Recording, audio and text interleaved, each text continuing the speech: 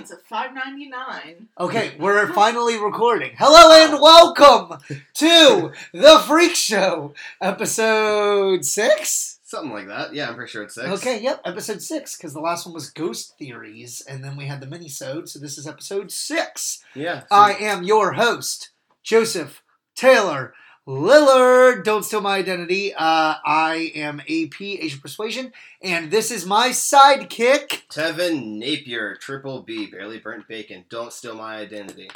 Don't steal my identity. I'm not giving out my last name because I don't trust people like that. Okay, BM. This is Brittany Marley. It's BH. I know it is. I was trying to give you anonymity. Steele. No, wait, because then there was that one guy that wanted to date me that was called Steele, so if he's with...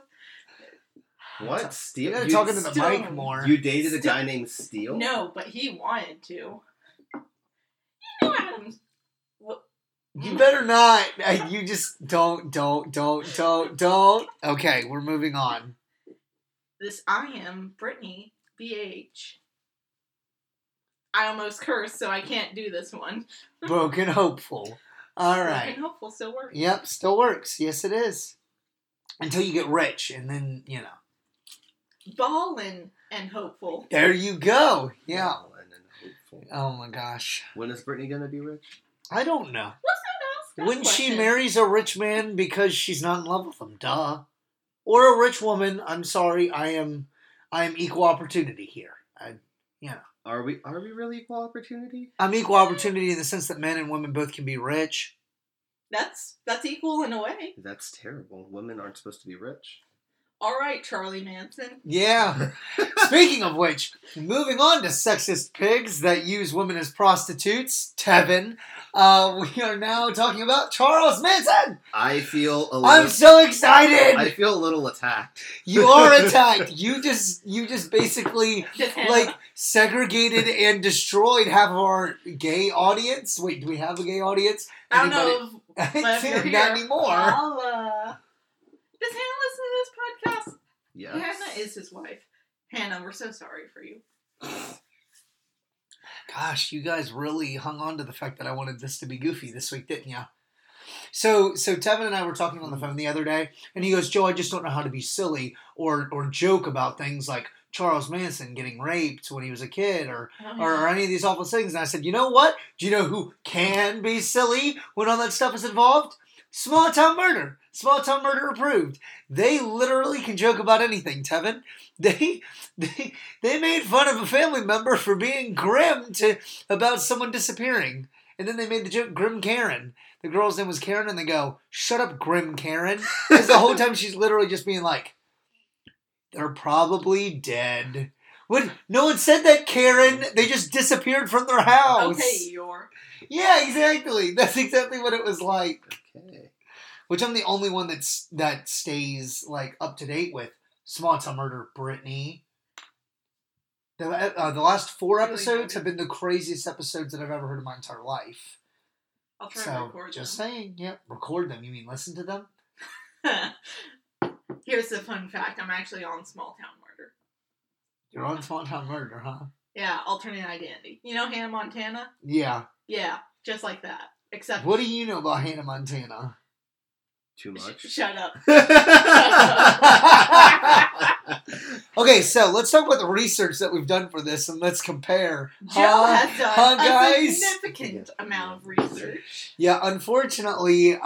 I watched a like two episode documentary. That's good. No, that's actually really good. I mean, that's the way that you learn. You listen by listening, and you learn by watching. So that works. I listened to a 3-part podcast, only listened to 2 parts of it, and then thought Is it stuff you should know? Stuff you should remember, yeah. Yeah. You too. Yeah. Yeah. I did. I listened to that, and I also watched a small documentary, YouTube video of, crazy people, talking about how Charles Manson was part of MK Ultra. So we'll get on that and that conspiracy. What? And That's then weird. What? We'll talk about it. He's not part of the government. No, like he was MK like a test subject. We'll Okay. talk about it.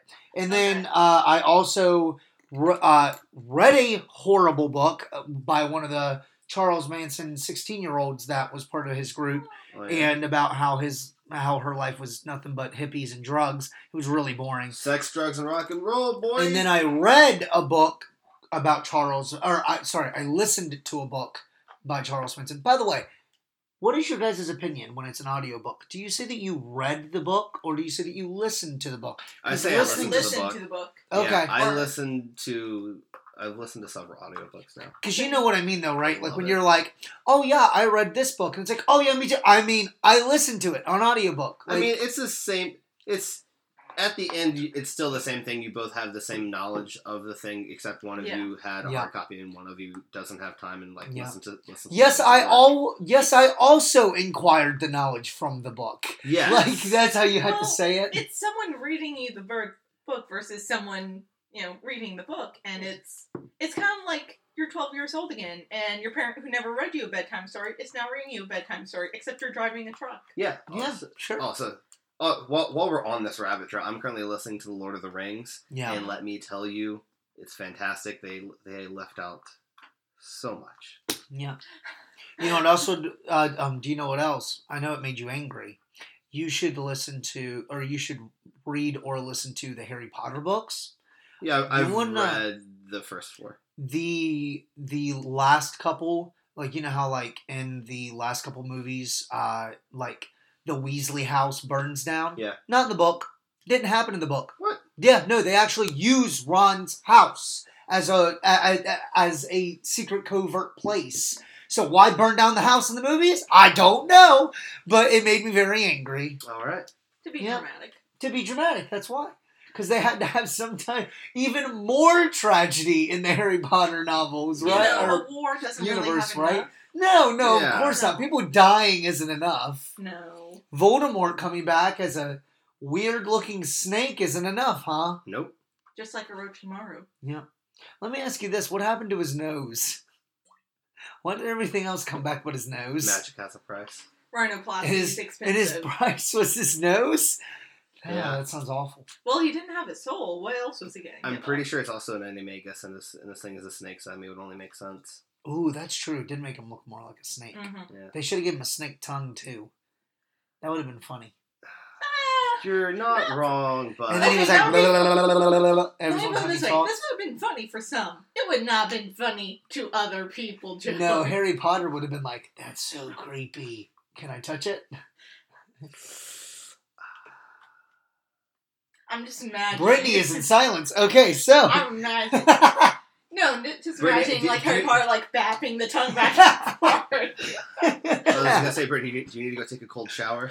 Ow. Whoa, alright. And this is a awkward silence.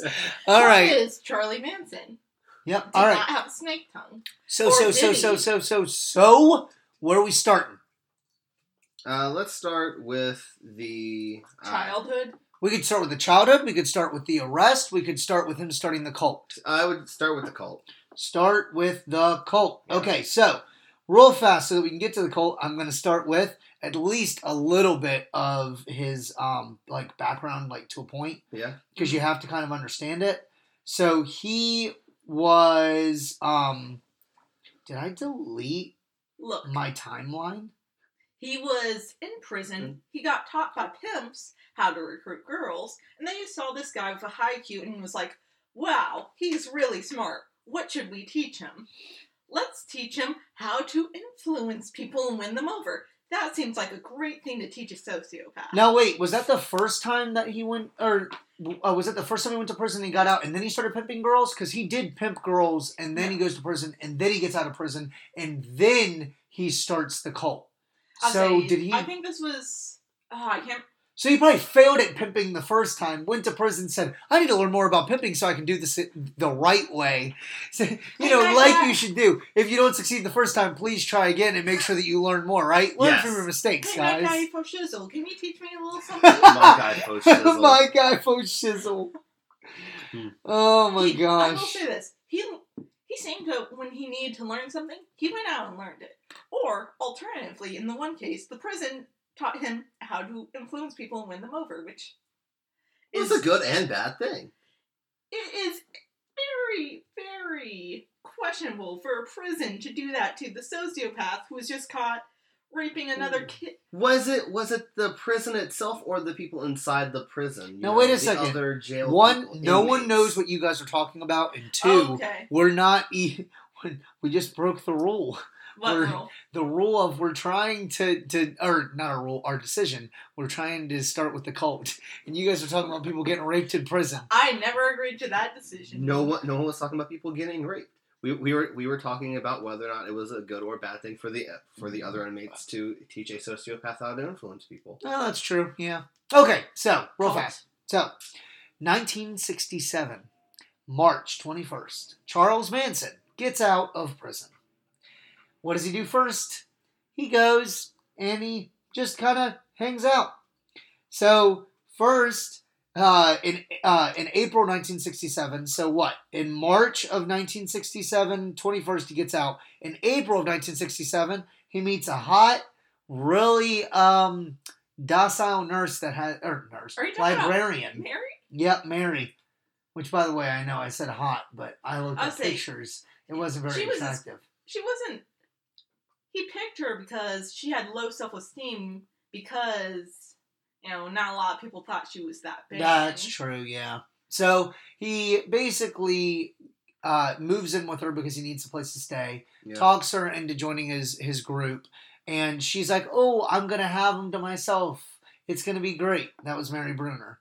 But then in May, so what is that, April, May, so by the next month, he's got another girl who's 18 named Lynette Frome that he names Squeaky. Now, this was my favorite because, so this is what he did, okay? Yeah. So Squeaky basically, Squeaky runs away from home, right? So Squeaky runs away from home and is inside Venice, or is in Venice Beach. What? So this just dawned on me. What? I did not run away from home, I swear. What?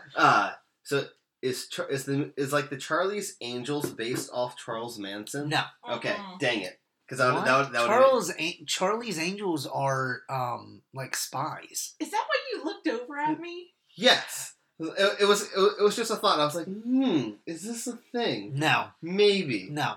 That's okay. Sorry. Okay, so Charles Manson, it gets off the bus. Yeah. And is walking in Venice Beach, and he sees this girl on the side of the road who is upset and sad and has no place to go. And he walks up to her, and he's, ooh, wait, hold on, maybe not. Yeah, didn't. Nope. Yeah, no. Wait. Nope, I'm right. Hold on. Just let me finish. This is right, I swear. He walks up to her, and all he says is, "Don't got no place to go, do ya?" That's what he says. "Don't got no place to go, do ya?" No, sir, I don't have anywhere to go. How did you know? Did you run away from home? How did you know? So he goes and he walks away, and he says, "Gotta make your decision for yourself, little girl. You coming with?" And he walks away. He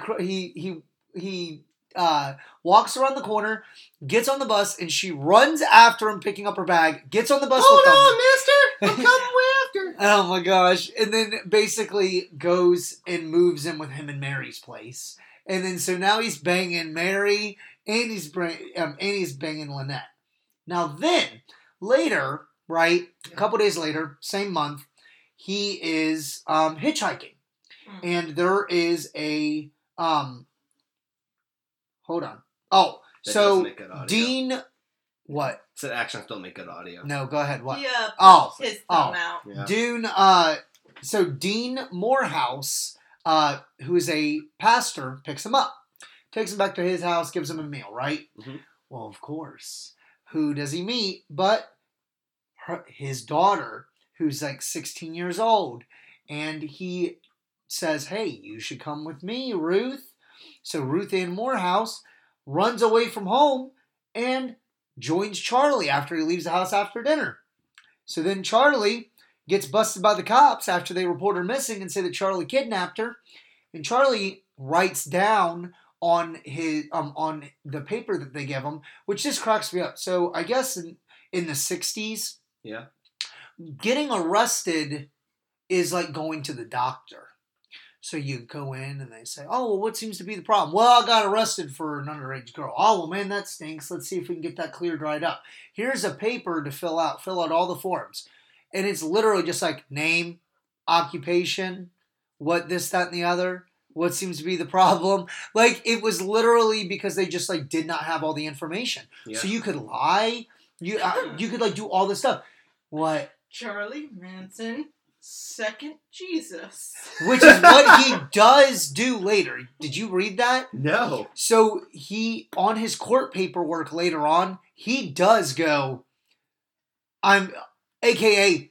Jesus, a.k.a. Son of Man. Like, that's literally what he says. And then they were just like, because he tried to represent himself, so they said, you've made a mockery of this court calling yourself the second Jesus. You're no longer allowed to represent yourself. Like, he did it on all the paperwork. Yes. Every bit of it. So he fills in that he's a minister, right? Which is the first time that he's ever defined himself as a minister. But he does it so that he'll get off sooner, and also it kind of is the beginning of his cult, right? Because he's the minister of a cult. Yeah. So they let him off. They charge him a fine, and he leaves. And then the girl still, I think, comes with him. Yes. Yep.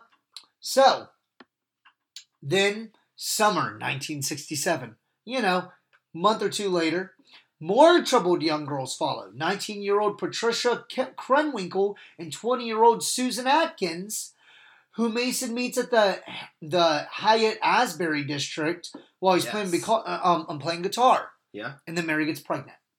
So Mary's pregnant. The first girl's pregnant. And he's got all these women just up in arms with him. Okay. So by 1967, he finally says, I want a music career. Okay? That's what he says. Yeah. I want a music career. I want to be an artist. I want to be a man that can sing and can play guitar. So he goes and he basically just decides that he is going to buy a VW minibus and move to LA. Let's do it. Yep. So while he's trying to make connections in the music world, he goes and he basically pimps out his girls. Why not, right? So he says... Squeaky. Go squeak for someone else. Make me some money.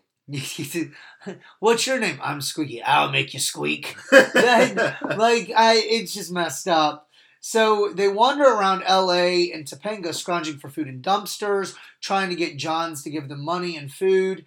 And so Charlie actually gets he ends up meeting this guy who gets him in touch with a record producer. And basically he does a 3-hour session. And by the end of it, the guy goes, well, thank you for your time. Shakes his hand. That's great. You did a decent job. And I'll see ya. Go ahead. It blew. Yeah! So he doesn't get signed, and he gets angry about the fact that he doesn't get signed. So in March 1968, Mary gives birth to his first son, named Valentine, after the hero of Stranger in a Strange Land, which is, I believe, a science fiction novel. Maybe I'm wrong, though.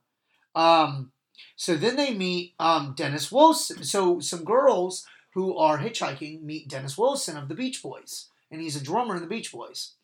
And they end up basically going back to his place, sleep with him. And then they call Charles Manson, and he comes over, and he basically just hangs out with this guy. And they end up moving in with him. Stranger in a Strange Land is a sci-fi. No, yep, thought so. What's it about? Oh, give me a second. I just about a cult leader? No. Who gets a record label. I can see where Charlie got his illusion from. Valentine, you're going to be my moneymaker. It tells the story of Valentine Michael Smith, a human who comes to Earth in early adulthood after being born on the planet Mars and raised by Martians. That's okay. Kind of like Big. No, kind of like Elf, but for aliens. Okay, that is so the world's worst comparison. Oh, it is 100%. It is the world's best comparison. Okay, so at this point, we are actually going to the North Pole is on the planet. We're going to take a quick break. Yeah, but for aliens. We're going to take a quick break, and we're going to actually play some of Charles Manson's garbage music so that you guys can kind of hear what the dummy sounded like. Yeah, and we are back. Gosh, I wish I could do a radio voice. Why can't I do it? Like, you know what I'm trying to do, right? Like, and we are back. Joe, you gotta hold something up to your ear. Come on. And we are back. Hey, actually, that actually kind of helped. Helped. Yes, it did. All right, so... so Dennis Wilson is actually kind of obsessed with Charlie. It's kind of cool because what was he on, of course? LSD. Because, you know, we all love LSD, right? Yeah, we do. Dude, don't look directly at me when you say that.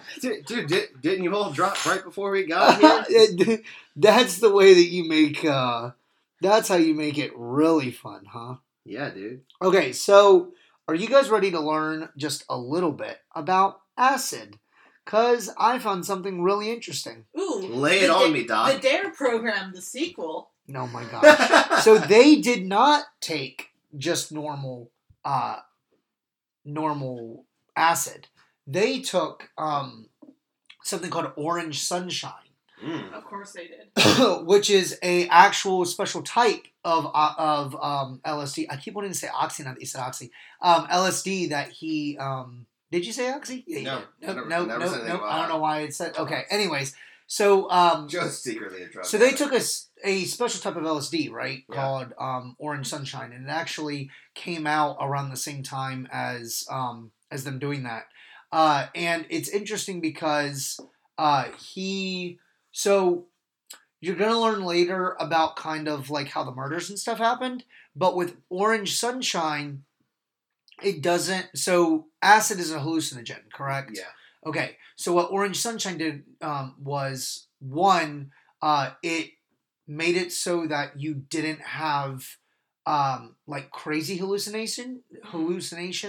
So when you took it, you still hallucinated and you still might have been like susceptible like to thinking and stuff and kind of crazy, but you were able to still like, I think the way that a lot of people describe it is that you're still able to drive, you know what I mean? Without like having like crazy dreams or like visions and stuff like that. And then also people report that it causes high blood pressure, which could, be like anger or just basic, anxiety and stuff. Yeah. Compared to other LSDs where a lot of LSD, it can cause anxiety, but a lot of the time it doesn't cause high blood pressure. Mm. So it doesn't cause you to like freak out. It's actually harder than a lot of people think. But talking about Charles Manson and the murders, let's think about this. He used it to control his group, right? Mm-hmm. And it made it so that they were functional enough to more functional compared to acid. So they were more functional than acid people, where he could actually talk to them and they listen, and they could still focus enough, and they were just high strung enough to be able to maybe cause them to commit murder. Yeah. Didn't he also give them love drugs? Yeah. Ecstasy was like a big thing, and he hated alcohol. No one was allowed to drink alcohol. No depressants. Mm-hmm. Yeah. Easier to control that way. They made him feel loving, special, happy all the time. Yeah. That's the point. Yeah. Okay. So, back to this. So, Dennis Wilson was like super into him. Really enjoyed his music, really liked hanging out with all the girls, doing the drugs, partying, whatever it is, right? Yeah. Dude. So, he was totally into helping people get, trying to help him get like a record deal. Yeah. So he, introduced him to LA Scenesters and producer Terry Melcher, who was like a guy that was like really big in the scene at the time, to try to help him get a music deal. So he actually told the other Beach Boys about Charlie, and Charlie actually visited or met some of the other Beach Boys, and the Beach Boys were like, "You're freaking crazy. Charles Manson is nuts." So he didn't help him get any type of music deal, and eventually they just ended up... Didn't Terry live like next door to them? Yeah. Next door to the Beach Boy that was trying to help Charlie? I believe so, yeah. If not right next door, really close. And they ended up actually... I'm pretty sure it was right next door because, that's getting into the murders, but... Yeah, you know what? You're right, because he doesn't live there anymore when it all happened. Yeah. So, does. Yes. So with that, Brian Wilson, who was part of the Beach Boys label, actually was not impressed, and basically they overstayed their welcome, and Charlie and all the girls and some of the guys that he got in on the group, by getting them to stay for as long as he could, moved into Spahn Ranch, which was owned by George Spahn, and he actually used it as like a movie set and stuff for different westerns. And they were allowed to live out there as long as they basically like did upkeep on the ranch and stuff, because he was super old. He was like in his 80s. And so long as, Charlie kept letting him use the girls. Did he use the girls? Mm-hmm. He did use the girls. I'm pretty sure. Yeah. Yeah, that's kind of like it's kind of Charlie's thing. Actually, George Spahn is the one that gave from her nickname Squeaky. Nice. Which is kind of messed up. Yeah. Oh, hey, what's going on, Squeaky? It's like, yeah, because that's what you got out of the session, huh? Yeah. Was Squeaky. And the Beach Boys actually stole one of Manson's songs, Cease to Exist, and they never paid him back because, guess what? Dennis, like an idiot, let them rack up over $100,000 worth of medical debt on the Beach Boys tab, and gave him his charge card and let him use as much money as he wanted when he was living there. How crazy is that? He's crazy. Yeah. That's, oh my gosh. Yep, wasted money, which is probably why Brian Wilson probably, in the label, probably weren't really interested in him. Yeah. You know what I mean? I wouldn't be either, would you? No. If he already racked up $100,000. So they stole his song, changed some of the words, and posted it as their own. That's awesome. Yep. Which really made him mad. What was that other one that, didn't the dude get the other Charlie Manson song up on... The other Charlie Manson? There's another Charlie Manson? Song. The Beast Boys. The Beach Boys to record that other song Charlie Manson did. Oh, I don't know. I never saw that. Okay, so we're going to actually take a break from the timeline for a second. We're going to just kind of talk about Spahn Ranch because I think it's really funny. Sound good to you guys? Yeah. All right, so what's super funny about Spahn Ranch is that, so they're on the ranch and they're basically just taking LSD, sleeping with each other, and that's it. They're doing that the entire time. But not only that, they're also going around and stealing doom buggies, stealing motors out of people's cars, stealing cars, threatening people, getting them to give up pink slips in order to make it so, and basically sign it over to them. And then they're taking them back to their place and they're basically like reforming them and editing them and making it so that they can, use them as like military stuff. Yeah. So during this time also, basically all Charles Manson is doing is when he's giving them LSD, he's making sure that, Orange Sunshine, but we're going to call it LSD because it's shorter. Yeah. The OG, or OS. The OGS? Yeah, LSD. The OS. LSD. Like an update. So basically, he's giving him LSD and then he's taking white robes and putting them on and basically just pretending that he's Jesus. Yeah. So during this time too, so I figured this out. So we're about to be in the 70s, right? Yeah. So, didn't know this. Krishna Vente, which is a guy that grew up, I believe, inside the 50s, the 40s and 50s, actually believed inside a sect inside Scientology. Yeah. He said that there was going to be a giant race war, that he wanted to save 144,000 people, like it says in the Bible, and put them in a bottomless pit and wait until the race war was over and then come out. And so they would live inside the pit for 150 years. How they would survive, I don't know. And he gave him LSD and he did all this stuff, right? Yeah. Sound familiar? It sure should, because Charles Manson taught the exact same things, because guess where he got his inspiration from? Someone else. He wasn't even original. Oh, no. He wasn't even the OG. He got so much stuff over, his childhood in prison. It's almost like everything he pulls is something he learned from someone, which is, fair, but also, What the heck? Yeah. You can very much see how he's and we're going to get into that. Now I'll do this. Do you have some of his teachings? Do you have any of his teachings? Like, not even talking about his childhood, but just, like, the teachings at all? There was the pimp thing. He picked up Scientology when he was in prison, too. Yeah. Which is why I said, before we started recording, I was telling Tevin, like, it's a different type of Scientology. It's not, like, necessarily exactly what everyone else believes inside Scientology. It's a little bit different. Like, his, I feel like, is a lot more culty than even the Scientology now. Oh, yeah, for sure. Yeah. Well, actually, maybe. I don't know. Things change over time. Fair enough.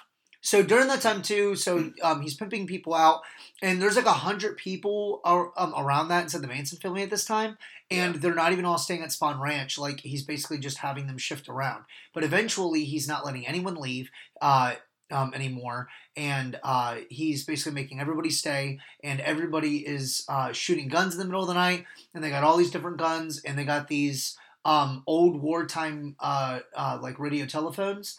And he has people standing guard and waiting for cops to come. And he's just super paranoid at all times, believing that black people are going to take over and that they are going to come out and the black people, I guess, are going to accept them, which really confuses me. Yeah, like, that makes no sense. Yeah, like, was the plan for white people to lose and then black people to rise, and then you come and join them and say, hey, I was for you guys all along, that's why we hid in the pit?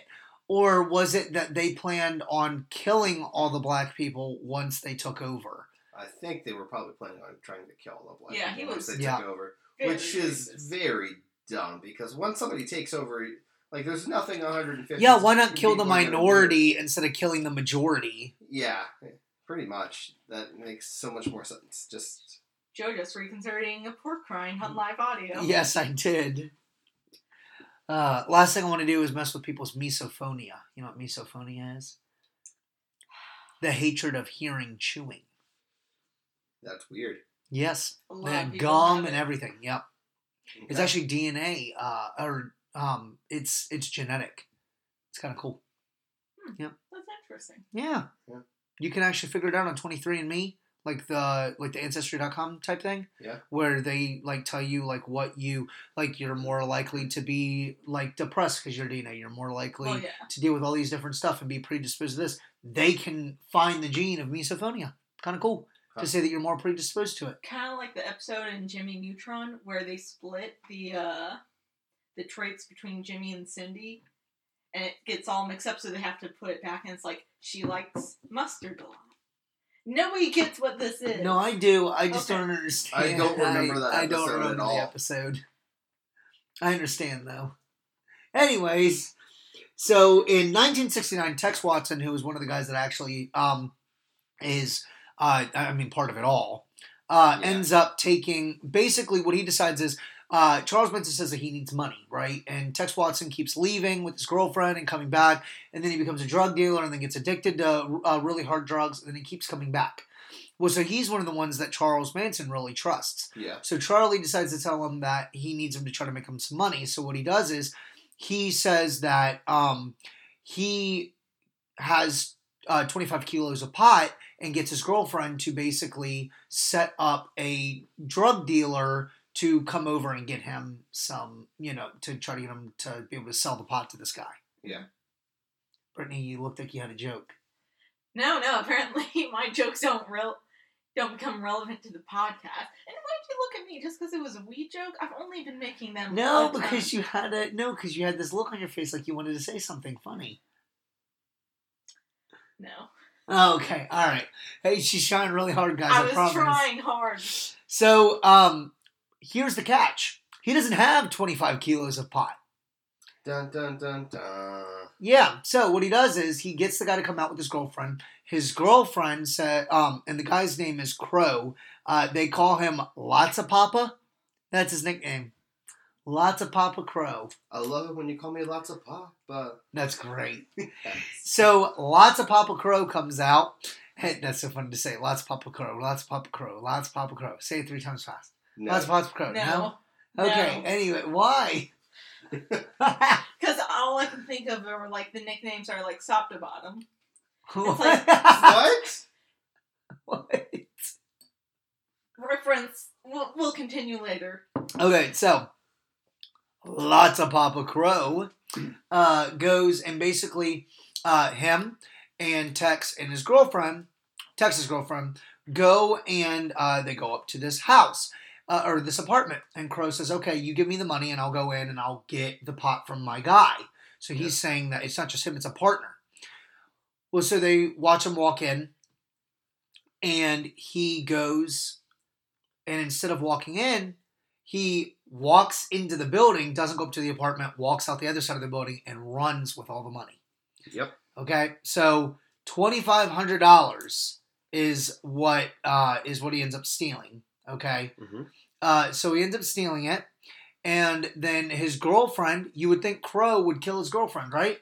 No, Lots of Papa's a really cool guy. He says, I can't believe, he felt sorry for her. He says, I can't believe your boyfriend's that much of a douche, that he just stole all that money. Lets her go. Tells her, I need you, they go up there and they can't find him. They end up having her call him.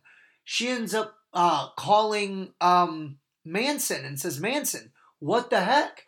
Crow stole this guy's money and Crow wants it back. So Charles calls or asks her to give Charles Crow's phone number basically, and Charles calls Crow and says, hey, listen, I don't know where, and lies. Says, I don't know where Tex is. I don't know what he did, but I'm willing, and explain to me the situation, even though Tex is right next to him, and says, well, I'll give you the money. And so he sets it up, and he goes out to Crow, and he shoots one guy, and in the leg, or no, he doesn't. He tells everyone to leave him alone, and has Crow and him speak privately. Doesn't search him or anything. Charles pulls out a gun and shoots Crow right in the chest. Walks away. You know, cold-blooded. Drug dealers were a lot more cool in the 70s. Charles Manson was like the most unchill guy in the 70s. Yeah, that's very true. And I wonder if they underestimated him because he was a hippie. He was also short. I mean, he was a short hippie. Yeah, Crow was like 6'5", super tall guy, but apparently he was just real nice. Just a real nice guy. Come on, they call me Lots of Papa. What do you think? You know, Lots of Papa to go around. Like a good guy. He would be chill to do drugs with. He'd be chill to hang with. You think that makes him cool? Guess what? He survives the gunshot. Not only does he survive the gunshot, he ends up testifying in Charles Manson's case against him later on, saying that he shot him in the chest as a character witness to show that Charles Manson is a D-bag. He tells on himself for dealing weed and says, I have immunity. Charles Manson shot me in the chest and stole money. Yeah. Pretty cool, huh? I'll say he didn't wimp out. That's good. No. He testified. Snitches get stitches. He probably didn't get any stitches. No. Lots of Papa was like, I did it because he shot me in the chest like a D-bag. Yeah. So then they don't hear from Crow again until the court case. So Crow was just like, oh, Crow did play dead. That's the reason why Charles Manson let him live. So his friends came in and Crow, like a pansy's laying on the ground, closing his eyes and putting his head to the side like he's dead. Oh, that's what I Charles Manson walks out. I know, it does, in a movie. Yeah. Wouldn't you say that if the drug dealer plays dead and then he leaves and the big guy gets up and goes, I can't believe you shot me in the chest. You know his guy, in the movie, the guys would be like, dude, you're such a pansy. You played dead? Yeah. He had a gun. He did have a gun. No, but he was smart. He was I would like to meet this guy. He's probably dead now, but... That's unfortunate. Lots of Papa, Charlie. So anyways, so then... Bobby Beausoleil, a friend of Charlie's, gets burned in another drug deal gone bad. This one involving Gary Hinman and a biker gang, the Straight Satans. This was on July 25th, 1969. Listen, if I was going to join a biker gang, I would totally join that one. Straight Satan, dude. That's a baller biker name. Oh my gosh. Straight Satan? Yeah, dude. You're a Christian. Doesn't mean I can't be in a biker gang with a really cool name. That means nothing. Separate the two. Listen, Brittany, if you were on the run from a biker gang, do you want them to have some pansy name like the Flying Pigs or Straight Satan? I mean, like if you're gonna hide somebody's house, be like, hey, I need you to hide me from these people coming down the road on these motorcycles. Like, oh, which ones are they? Oh, the Flying Pigs. Like, oh, you're afraid of them? Or if you're like, hey, they're what's the name? Straight Satan. I mean, people would probably hide you. Would sooner hide you if you're hiding from someone with the name Straight Satan than Flying Pigs. I'm trying to think of motorcycle gangs, but the only ones I can think of are the Mongols. I don't want nothing to do with anybody named the Mongols. Yeah, the exactly. Mongols. Yeah, dude. They were hardcore. They weren't a biker gang either. Huh? They weren't a biker gang. Yeah, they were. Really? Yeah. They had a Mongols biker gang? Yeah, not actual Mongols. Not actual I Mongols. understand that. Gosh, guys, how dumb do I look? Do you want to answer that on live? No. Anyways, Bernard Crowe, lots of Papa survives. Yep. Okay, so, all right, so moving on. So July 25th, Bobby Beausoleil, a friend of Charles, gets burned in another drug deal gone bad. This one involving Gary Hinman and a biker gang, the Straight Satans. So basically, they were burned for $1,000, and Beausoleil goes to Hinman's home with a handgun and a knife. Okay, so Atkins, Bruner, Bruce Davis, and Manson all go over there, right? Yeah. Okay, so here's the thing: they weren't just burned for $1,000. What happened was then it actually was that Gary Hinman was actually part of Charles Manson's crew for a while, and he was actually in on it. Yeah. But then when he got his apartment and stuff, he ended up being like a musical guy. He was actually a really talented artist, right? Yeah. Well, he ended up getting some. He basically got like a bunch of money from his inheritance from someone in his family dying, right? Yeah. Well, so some people say it was $30,000, other people say it was $3,000. Okay. Okay. So they were going over there because Charles Manson needed more money. So needing more money, he goes over to Hinman's place with all those people, and they end up basically asking Hinman where his money is. He had already spent it all on drugs. Okay? So basically they don't believe him, and everyone else stays while Manson leaves. They end up kidnapping him for the weekend, taking care of him, and then they end up, one of them cuts off his ear trying to figure out if he's telling the truth. And finally, Beausoleil kills him, and Atkins writes political piggy on the wall with Hinman's blood, claiming that this way people will think that it was a black guy doing it and that the Black Panthers did it. Yeah. Right? Right. Okay. So on August 6th, the police find Hinman's body. But the thing is this, Beausoleil and all them ended up actually having, he ended up buying these cars. They were kind of like junky cars. Yeah. They found all these cars, and one of the guys pulls over Beausoleil. So the cop pulls over Beausoleil, and they find a bloody knife hidden in a tire well. And then they also find that the pink slip on the thing says that it belonged to a different guy and that it was signed over to him. And they also find a charge card for a woman's name that he stole, which they didn't know he stole it, but the fact that he had a charge card, a different name, no identification on him. And then the pink slip was messed up too. And then searching the car, they find a knife inside the oil well, or inside the tire well. He's done. Booked for Hinman's murder instantly. Yeah. Okay. And now, finally, without further ado, we're talking about the Tate murders, August 9th. Tate and LaBianca murders. Well, August 9th was the Tate murders. August 10th was the LaBianca murders. Yeah. So go ahead. Okay, so we're talking about the Sharon Tate murders. So Sharon Tate moved into the house next to the Beach Boys producer guy. Terry. Dennis. It was Dennis? I thought it was Terry Melcher. It's definitely Terry Melcher. No, Terry Melcher. That was his house.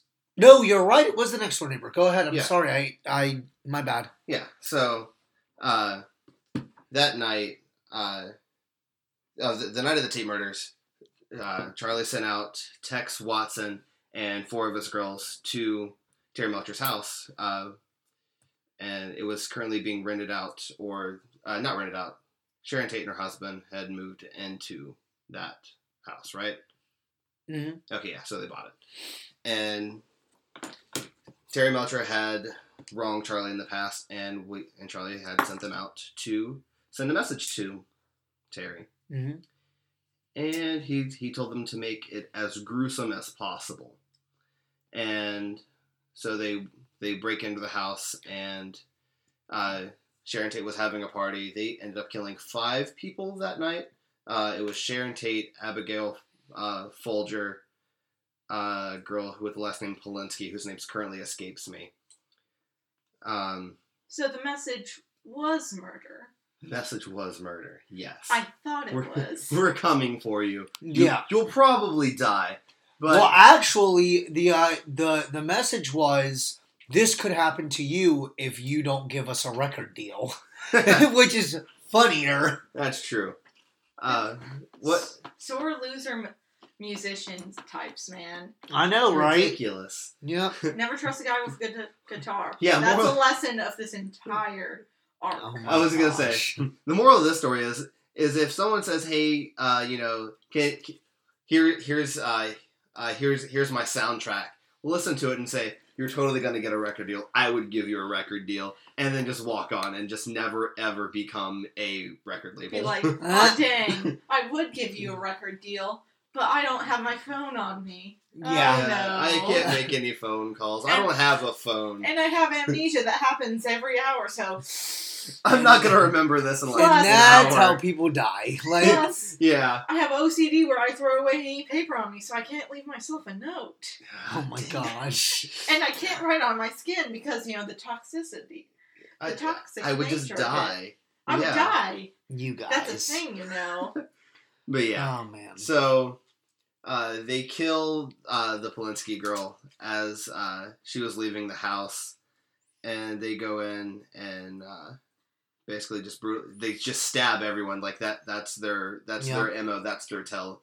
Tate being pregnant is crazy too. She actually Yes. stepped away from the limelight so that she could focus on her first pregnancy and baby. And they basically, she was like, I'm a mother. Good for you. And stabbed her. Repeatedly. Yeah. Like, yeah. So that was just absolutely brutal. And they were going to cut out the baby, but I guess they decided not to. Yep. Basically ran out of time, I suppose. Yeah. It was crazy. That does seem time consuming. Yeah. Well, Yeah.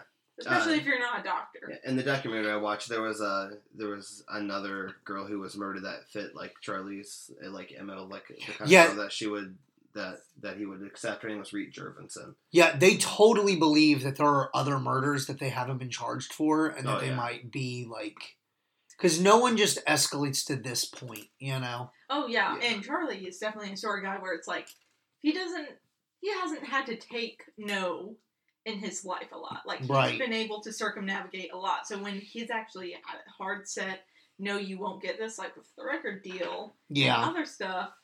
Or maybe he was told no too much. I want to eat dinner.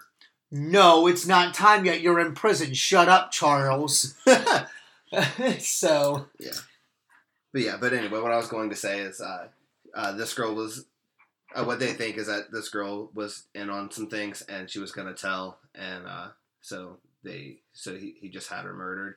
She was stabbed 150 times in the neck. Sure. No way. Really? 150 times. Was that a Charlie the Unicorn joke? No. Because it sure did seem like one. What is it? The llamas with hats. That's Carl. Carl. Yeah. Carl, that kills people. Yeah. That's why I said Charlie the Unicorn. It's Charlie. I was getting myself because I was trying to do Carl, but in Charles, that kills people. Oh, well. Yeah, I didn't know that. Oh, yours makes more sense. Okay, I get Charlie it now. Manson, Yep, I get it now. Yeah, so they brought in somebody with like a dummy to reenact like how what it would be like to stab somebody in the neck 150 times. That sounds exhausting. That was like how do they not get her head cut off? That was it was like stop. It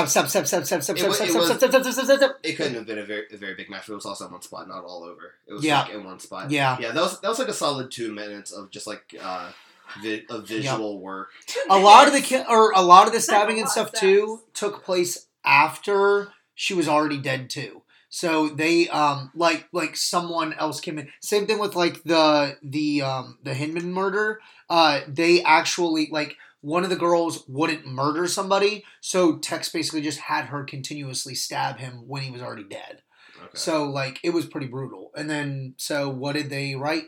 I believe they wrote Death to Piggies. Yeah. At the Takehouse. And that's why it wasn't connected, was because Hinman they did use piggies as the name, but one of them said political piggies and one of them said kill the piggies. Okay. So it was a little bit different. Yeah. And then let's talk about the LaBianca murders.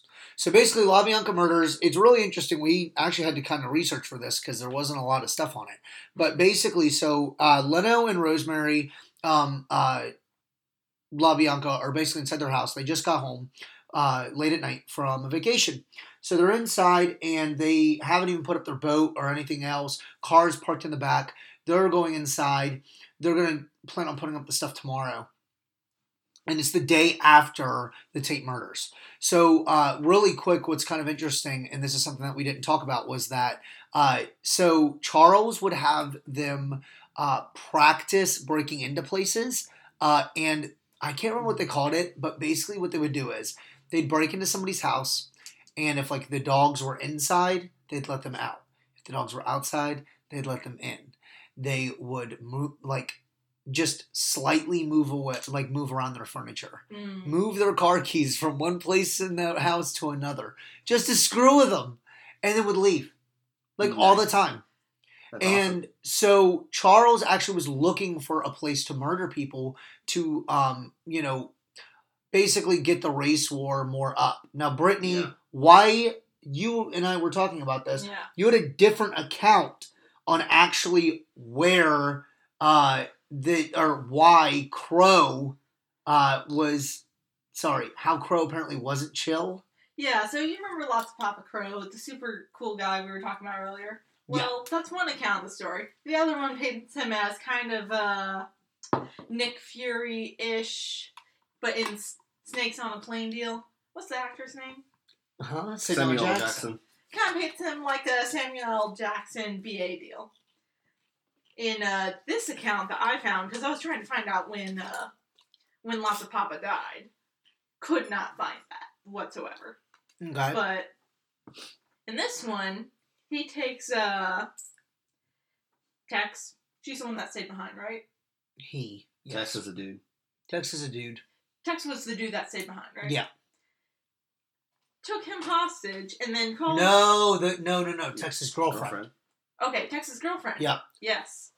Sorry, anyways, Rosina. He takes Rosina hostage because she stayed behind, calls the ranch, and basically, he said, the way this story goes, verbatim, it's like, he said if he didn't get his money, he would A, kill the hostage, B, come over there with a carload of heavily armed,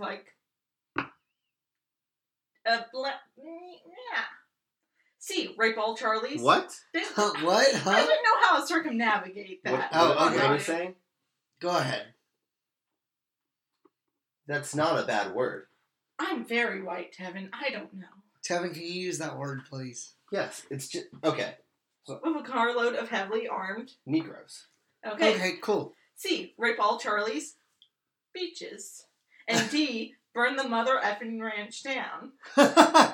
When Charlie shows up to negotiate, apparently after one of his usual, here's the gun, kill me, okay? No? Well, then I will kill you. And then, shoots him and then leaves that whole deal. But... that is a completely different story. That is so different. Oh, yeah. And the one he's like, Rosina, man, your boyfriend's a complete jerk. It's okay. Let's just call, see what's up. And this one, he's like... oh, I'm taking you hostage, and I am getting my gosh dang money. And it's important, too, to think that, like you said when we were off mic about the race war. Yeah. So this actually keeps going into, later on, a Black Panther's body showed up on some lawn or something. Yeah, like the next day. Yeah. Now, Charlie, this is the theory. Charlie freaks out because he thinks that now the Black Panther is going to, the whole group is going to come over and basically decimate them. Oh, boy. Yeah.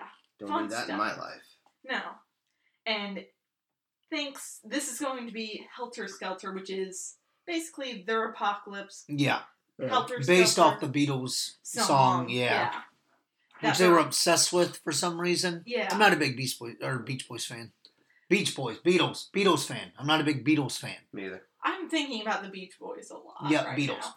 Anyways, so back to this. So they did think that the race war was escalating, which is why they thought that it would be a good idea to go ahead and get some more white people killed and blame it on black people. So they show up to the La Biancas and they basically say, hey, we're not going to murder you. You're just going to get robbed. So Charles, not being able to find anyone to rob or kill, leaves, and Tex is the one that takes over and goes over to the La Biancas. So really, though, the way that it worked, when you look at like the account of what everybody else says, it seems like Charles maybe was not cool with killing people. So Charles actually like walks into an apartment or tries to get into an apartment complex to kill some people, and then says, oh, well, they're not home, or oh, we can't get in, or whatever else. So he claims he can't find any house to kill people in, and then just goes back. And then they go back out, and Tex says, I can find a place, and goes without Charles and goes straight to La Bianca's because he broke into their house a few times. And it's funny because the wife actually is stated by her son by saying, I swear someone's been in our house like multiple times throughout the week.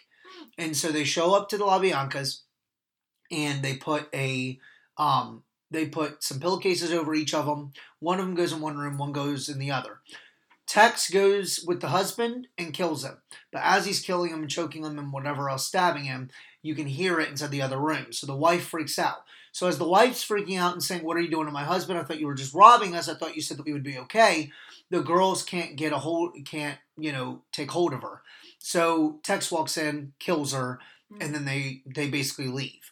But didn't they use like some sort of like electrical cord and like to like try to choke her out? Yeah. So they did try to hold the pillow on there. Yeah. So they were gonna suffocate her, and then while the other person stabbed her to death, and then they ended up like basically just not being able to keep a hold of her. Okay. So they end up writing. One of the girls ends up writing Helter Skelter on the wall, but she spells it wrong. And the other guy ends up writing Political Piggy again, or one of the writings with Piggy in it again. But since even though Piggy was written on the wall, the cops, so one of the murders took place in one county and one murder took place in another county inside California, but it was all inside LA really. Yeah. So in the Spatola area. So they end up, Spatola? No. Spatulia. No, Topanga? No, I can't remember. Anyways, so it takes place in one of the other ones. So they end up actually, the cops won't work together, and they end up not tying anything together. And then that's when, literally, this police guy, one of the police officers comes forward, like one of the detectives, and his partner gets a phone call from another police detective from a different precinct that says, hey, we got political piggies here too. Do you think it's a tie? No, just because they both used the word piggy doesn't mean that there's a tie. And then that was it. And the other cop didn't tell him. And the partner was like, if he would have told me that he received that phone call, I would have instantly said, these are tied together. These murders are connected. Because they're taking place a day apart and something is written on the wall. Yeah. They do know, though, that it was not done. They do believe that it was done by a short person because Helter Skelter was written on the wall. But they said that it couldn't have been someone that was over like 4'6" because of where it was written on the wall. Yeah. So that's important. Guys, we are hitting 1 hour. So that sounds kind of like a buddy cop movie, except everything goes wrong and they never become buddies. Yeah, yes. Pretty much. Yeah. Yep. So they, of course, are they keep going up to Spawn Ranch, the cops do, because they keep finding all these stolen dune buggies and cars and stuff, right? Yeah. So they end up, they basically just go up there and try to find, like, what exactly is going on up there, what is being stolen, where everything is. The charges get dropped a couple days later, and the LAPD continues to treat the Celio and Waverly killings, so the Tate and LaBianca murders separated. So what bugs me about this is they go up there, they find stolen property, and then they're told by their police captains basically to drop the whole thing and to focus on the murders. Even though Spawn Ranch is kind of separate from where the murders even took place. So this is why a lot of people, dun dun dun, now I want to talk about the MK Ultra theory, and then we're going to end, and we're going to talk about next time the Spawn Ranch foreman, Shorty Shea, how he's killed on August 25th. And then we'll talk about the arresting of 27 people for car theft, Manson finally getting booked, and the November and December, stuff. And then eventually we'll talk about his life before and his life after, and what exactly happened in court and what happened after he got sentenced. Manson really had a thing for stealing cars throughout his whole life. Yeah. So, okay, MK Ultra.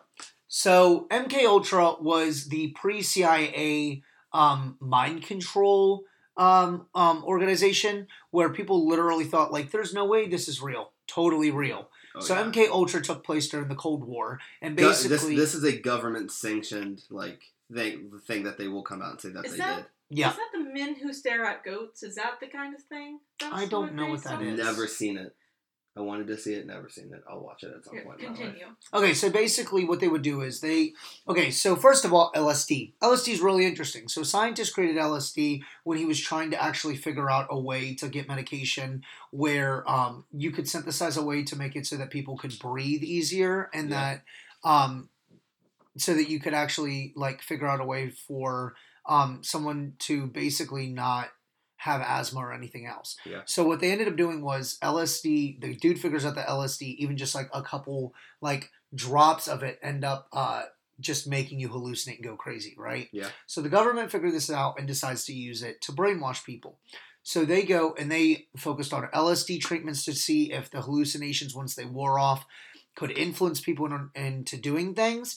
Then they used, they did partial lobotomies, electroshock therapy, and all kinds of stuff to try to figure out if that could help to be able to brainwash people into doing things. Electroshock therapy was still going on in the 60s? Dude, electroshock therapy is still legal today, and it's still used. Gosh. People use it. One, it was used back in the day for homosexuality to be cured. I would say it still gets used for that today, Yeah. actually. Now, oh, wow. Yeah. In all 50 states, it is legal to use electroshock therapy. Some people actually find it to be helpful. So I've heard that people who have seizures, it actually it helps them because it basically causes them to have a seizure and get turned back. Okay. I've seen people. I've heard of people using it on Alzheimer's patients to help them remember things. Wow. All kinds of weird stuff. The mild stuff. Schizophrenia. I forgot about that. So schizophrenia, they say that inside Tourette's, schizophrenia, all these type of things where they a multiple personality disorder, all that type of stuff. It seizures always follow with it. Okay. So they realize that electroshock therapy basically gives your brain a seizure. So they use it to bring someone back. Okay. So and bipolar. So what's interesting about it is that so they're using all these things, right, and it's not working at all. Right. Okay, they're trying to mind control people. But here's the thing that I find interesting. Who knows about the Unabomber? Everybody. Okay, so the Unabomber, what was the guy? Ted Kaczynski? We don't need to know his name. Anyways, so good old Ted the Unabomber actually... So he was a genius, right? And he ended up being in Harvard, and he got his doctorate and became a professor. Well, his sophomore year, guess what? He, just like everybody else that had problems, I think it was Harvard, and now I'm second guessing myself. Anyways, he ended up taking LSD and joined this basically government sanctioned test trial used at college campuses. Basically, they got paid to join these test studies, and it was MK Ultra, and they were hiding in colleges. and then they were hiding in whorehouses. They were hiding, like basically giving Johns LSD and stuff, so it was government sanctioned whorehouses. Wow. Then they were using it in, I mean, all kinds of places. They would walk into bars and hang out with guys, and then would just give them LSD and see what would happen. And it was all into the name of science, so that they could figure out, because they thought that in the Cold War, that they were just really having problems with, like, they thought inside the Cold War that the Russians were right on the crisp of just like mind control. So then they were, so with MK Ultra, the Unabomber, what's interesting about him, Ted Kaczynski, he ended up, he took LSD, right? And all this other stuff. Well, he was always kind of weird. Well, after his sophomore year, he became more, like, closed off. Then, like, he was still a genius, so he graduated. He, like, basically went into hiding, and he would have, like, visions and nightmares all the time ever since his sophomore year. So he had lasting effects from the multiple trips of LSD, okay? And then that's when he ended up coming up with this crazy theories, and then ended up sending bombs to people. So people think that the Unabomber was actually caused by MK Ultra, because they basically experimented on him. Well, here's the thing. Where was Manson getting all of this orange sunshine? Because back then, orange sunshine was kind of hard to come by. Now, LSD wasn't, but LS sunshine, the actual strain of acid it's really interesting that they had it. Why were the charges dropped against Manson in the car thefts all of a sudden? There were different times. There was a time where Manson and Tex, I think, were at a gun store and ended up buying a bunch of guns. And the gun supplier actually, like, was going to give a testimony, and he recanted, and they couldn't figure out why. Like, there's tons of different times that they think that maybe the government got involved. Wow. In order to keep Manson. Now the theory is why? Because they thought that Manson's murders could help ruin the hippie movement. Mm. So basically they wanted people to think that hippies weren't as nice as they really were. Not to mention, Manson was hardcore racist, and also, like, I don't know if he was actively rallying against Black Panther, but the government was trying hard to dismantle the Black Panther. Yeah, that's true. Yeah. And they don't know where Manson even learned a lot of the stuff that he did, except for, in prison.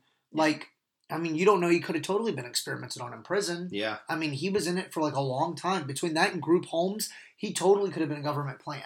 So that's the conspiracy theory of the episode. Nice. Yeah. But I thought it was really interesting. I'm definitely going to try to find more stuff out about it, but it's kind of hard. But, guys, that's it for this week. That's part 1. Part 2, we definitely will be covering the rest of, the one more murder, the him getting caught, the trial, and basically his past, and then what happened afterwards, because people still followed him, and then his eventual death, which happened pretty recently. In the last couple years. 2018, wasn't it? 2017, I think. Yeah, I think it was 17. But yeah, I mean, it happened really quick.